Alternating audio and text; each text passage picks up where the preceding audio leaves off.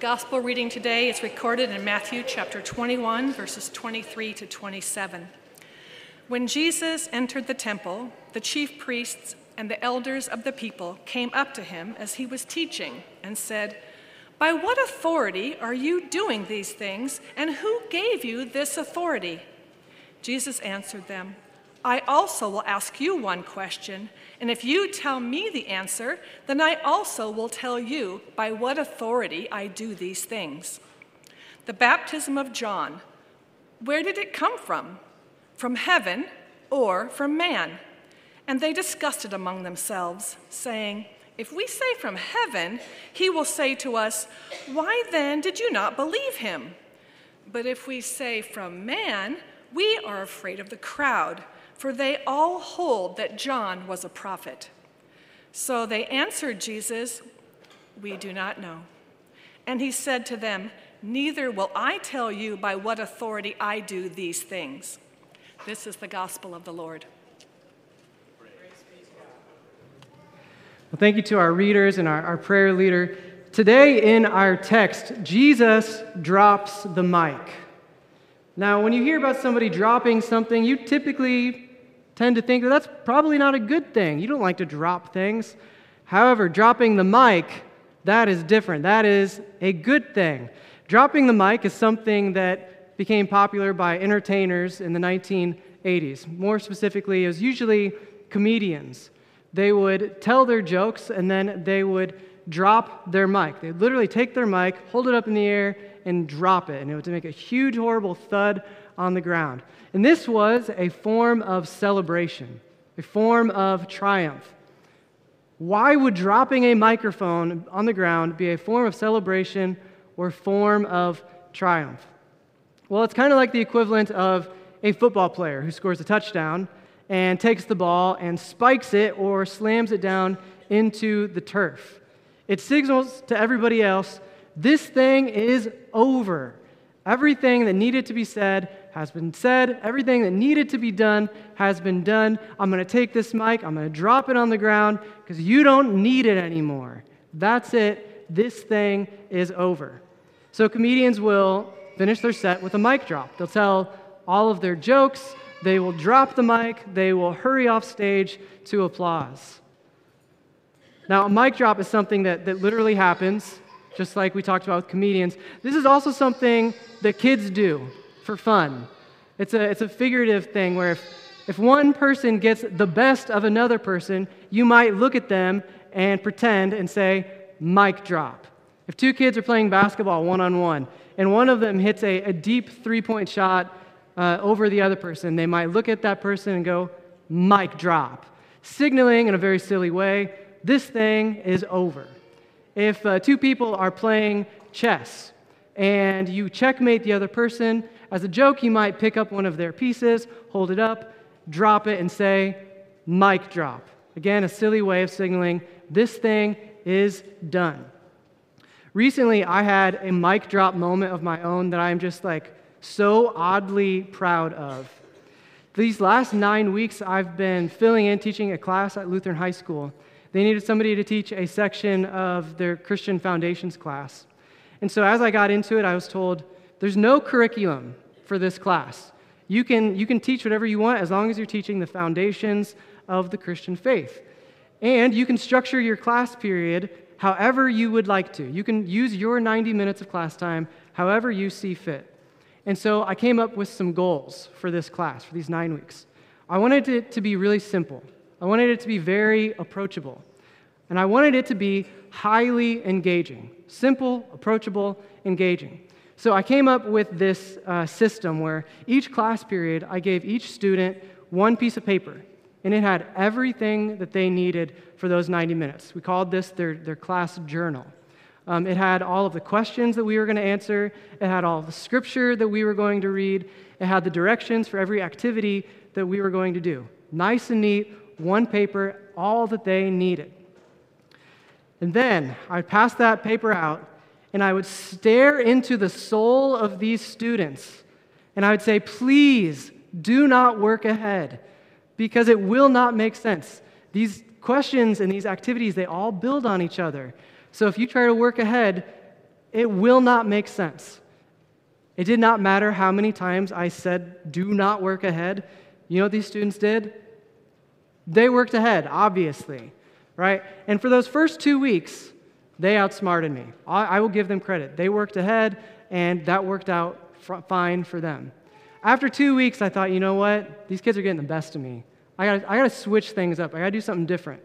So week 3, I show up, and I've got my stack of journals, the single sheet of paper. And I pass them out, and then I get back to the front of the class, and I see 6 or 7 hands that are already up in the air. And they asked, Pastor Sam, where's our journal? I said, this is it. They said, no, this is a blank piece of paper. You know how you keep kids from working ahead? You don't give them the questions ahead of time. So instead of giving them this nice or neat piece of paper with all the information that they needed, I gave them a single piece of paper that just said, question number 1, see the board. Question number 2, see the board. And you know what that was? That was my mic drop.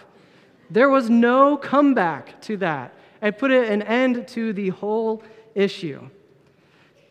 In our reading today, Jesus has his own mic drop. Our reading today comes from Matthew 21. This is a big chapter for Jesus. This is a big chapter for his ministry. There's a lot that happens in this chapter. It all begins with the Palm Sunday story. Jesus is riding into Jerusalem. He gets on the donkey, he rides into the city. The crowds are ecstatic. They're so excited that the king is finally here, the one who's going to rule them fairly and justly. And so they line up along the road, and they lay down their coats and palm branches, so that way the king is not going to get his feet dirty. So it all begins with Jesus making his way into Jerusalem. Jesus gets to Jerusalem, and the first place that it says that he goes is to the temple, to his Father's house. When he gets to the temple, he's disgusted with what he finds. His Father's house is not being treated as his Father's house. No longer is it a place of worship, it is a place of trade and market. People are selling things, people are buying things, they're trading things, they're bartering, they're doing everything except for worshiping their Father in heaven. So Jesus literally drives them out of the temple. He shoos them out of there. He's overturning tables. He's literally removing them from the temple to restore it back to a place of worship. So Jesus makes his way into the city. He makes his way to the temple. He cleanses the temple, and then he spends a lot of time in the temple. He spends a lot of time with people, with crowds, teaching. And that's where our story takes place today. It begins in the temple with the religious leaders going to Jesus and asking Jesus a question. They ask him this. They say, whose authority do you have to do this? Who gave you the authority to perform these miracles? Who gave you the authority to teach? Who gave you the authority to address the crowds in the way that you are? Now, this was a very popular tactic for this group, for the chief priest and the elders and others.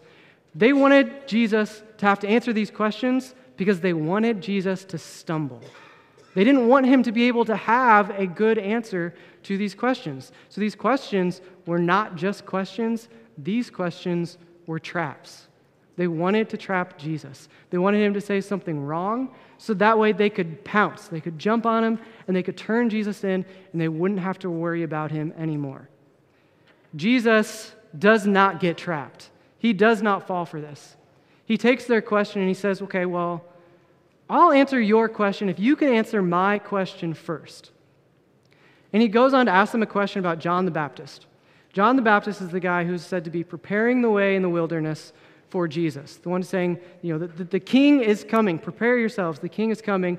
People are coming to him and they're being baptized. They're going to the river. They're being baptized by John as John prepares the way for Jesus. So Jesus asks them a question about John. They say, hey, this thing that John is doing, these baptisms, where does this come from? Was this John's idea? Or is this somebody else's idea? Is this God's idea? Was this an earthly thing? Or is this a heavenly thing? That's the question that he asks back. And this puts the chief priests and the elders in a very difficult situation because he gives them essentially two options, earthly thing or heavenly thing. Over here, he knows that If they're going to answer and say, well, this is a heavenly thing, there's going to be some issue with that. They put their heads together and they start talking about how are we going to answer this? And they know that they can't say heavenly.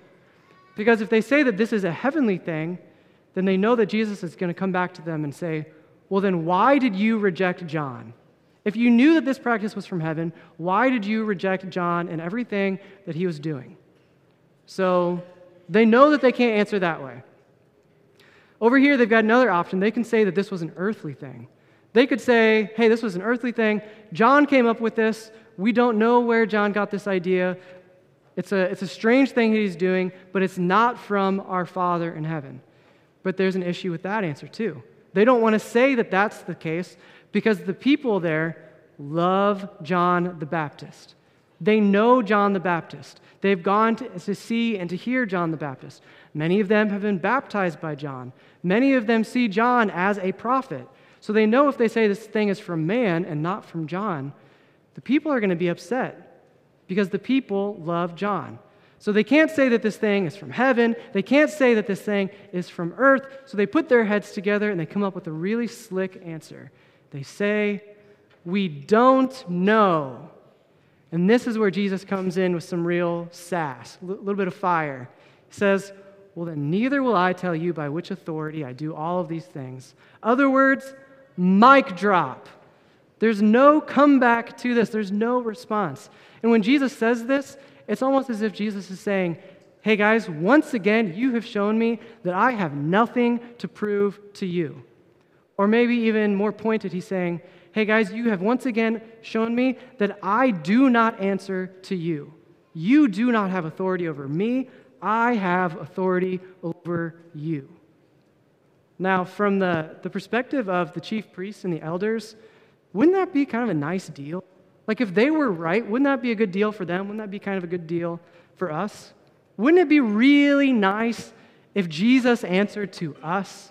Wouldn't it be really nice if we had authority over Jesus? Wouldn't it be just so convenient if Jesus had to run all of his thoughts and plans and ideas by us beforehand? Because if we had authority over Jesus, we could do things like pulling Jesus aside and saying, hey, Jesus, I see in your notes here that you're planning on giving the winning Powerball numbers to my neighbor. I'm going to need you to give those numbers to me instead. Because if you have the authority to tell him what to do, you could do something as silly as that. Or you could pull Jesus in and you could say, hey, Jesus, it looks here like you've got me getting over this head cold in 7 to 10 days. I'm going to need you to shorten that to 3 to 5. That would be so convenient if you could just do that for me, Jesus. And we could say all of those things because in that scenario, we have authority over Jesus. But the thing is that Jesus does not answer to us. We answer to Jesus. There's a passage from Isaiah that speaks to this, and we can show it on the screen. This is Isaiah 55, verses 8 and 9. It says, for my thoughts are not your thoughts, neither are your ways my ways, declares the Lord. For as the heavens are higher than the earth, so are my ways higher than your ways, and my thoughts than your thoughts. This comes from Isaiah as part of a plea to the people. He's pleading with them, saying, turn away from your sin. Turn away from your ways that are lower, and turn back to God and his ways that are higher, his ways that are above your ways. He says, stop trying to outdo God. Stop trying to outsmart God as if your way is better than his. His ways are above ours because he is bigger, because he is stronger, because he is smarter. Now, I heard a would you rather question that came to mind as I was preparing for this morning.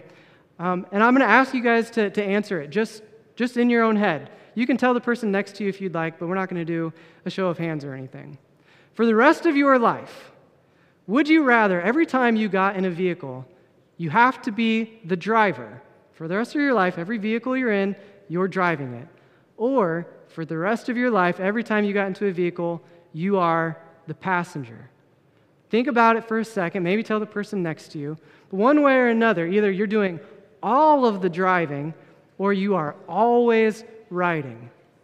Now, I know that there are some things to consider, like car sickness and things like that. But I think that at the heart of it, this is a question of control.